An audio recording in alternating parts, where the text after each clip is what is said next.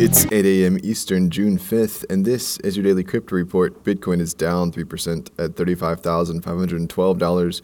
Ethereum is down 4% at $2,613, and Binance Coin is down 4% at $386. Those are leaders by market cap. Top gainers in the last 24 hours, AMP up 20%, WooTrade up 17%, and Theta Fuel up 15%.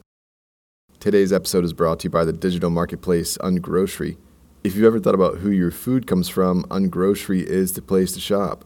Join the food people online at ungrocery.com. Well, Jack Dorsey tweeted yesterday that Square is considering developing a Bitcoin hardware wallet. He said if they did pursue the venture, it would be developed entirely in the open, from software to hardware design, and in collaboration with the community.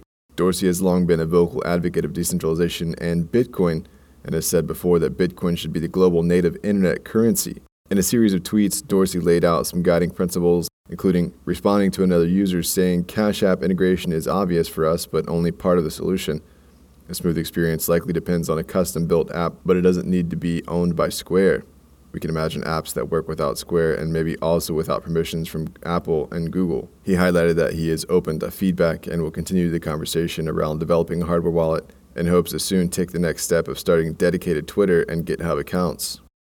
Well, Sotheby's has opened a virtual replica of its London galleries in Decentraland. Their plot and the metaverse is in the Voltaire Art District at 5283. The building features 5 ground-level gallery spaces and an avatar of Sotheby's London commissioner Hans Lemolder. Michael Bohanna, head of sales at Sotheby's, said, "We see spaces like Decentraland as the next frontier for digital art, where artists, collectors, and viewers alike can engage with one another from anywhere in the world and showcase art that is fundamentally scarce and unique, but accessible to anyone for viewing." And finally, China is launching a new copyright protection blockchain to increase efficiency and reduce the cost of digital copyrights.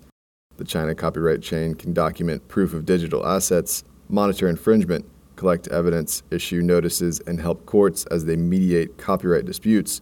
The chairman of CSC said the blockchain is great for digital copyright protection, given its technical features such as immutability, source tracing ability, and distributed consensus.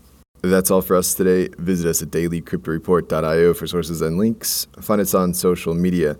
Add us to your Alexa Flash briefing and listen to us everywhere else you podcast under Daily Crypto Report.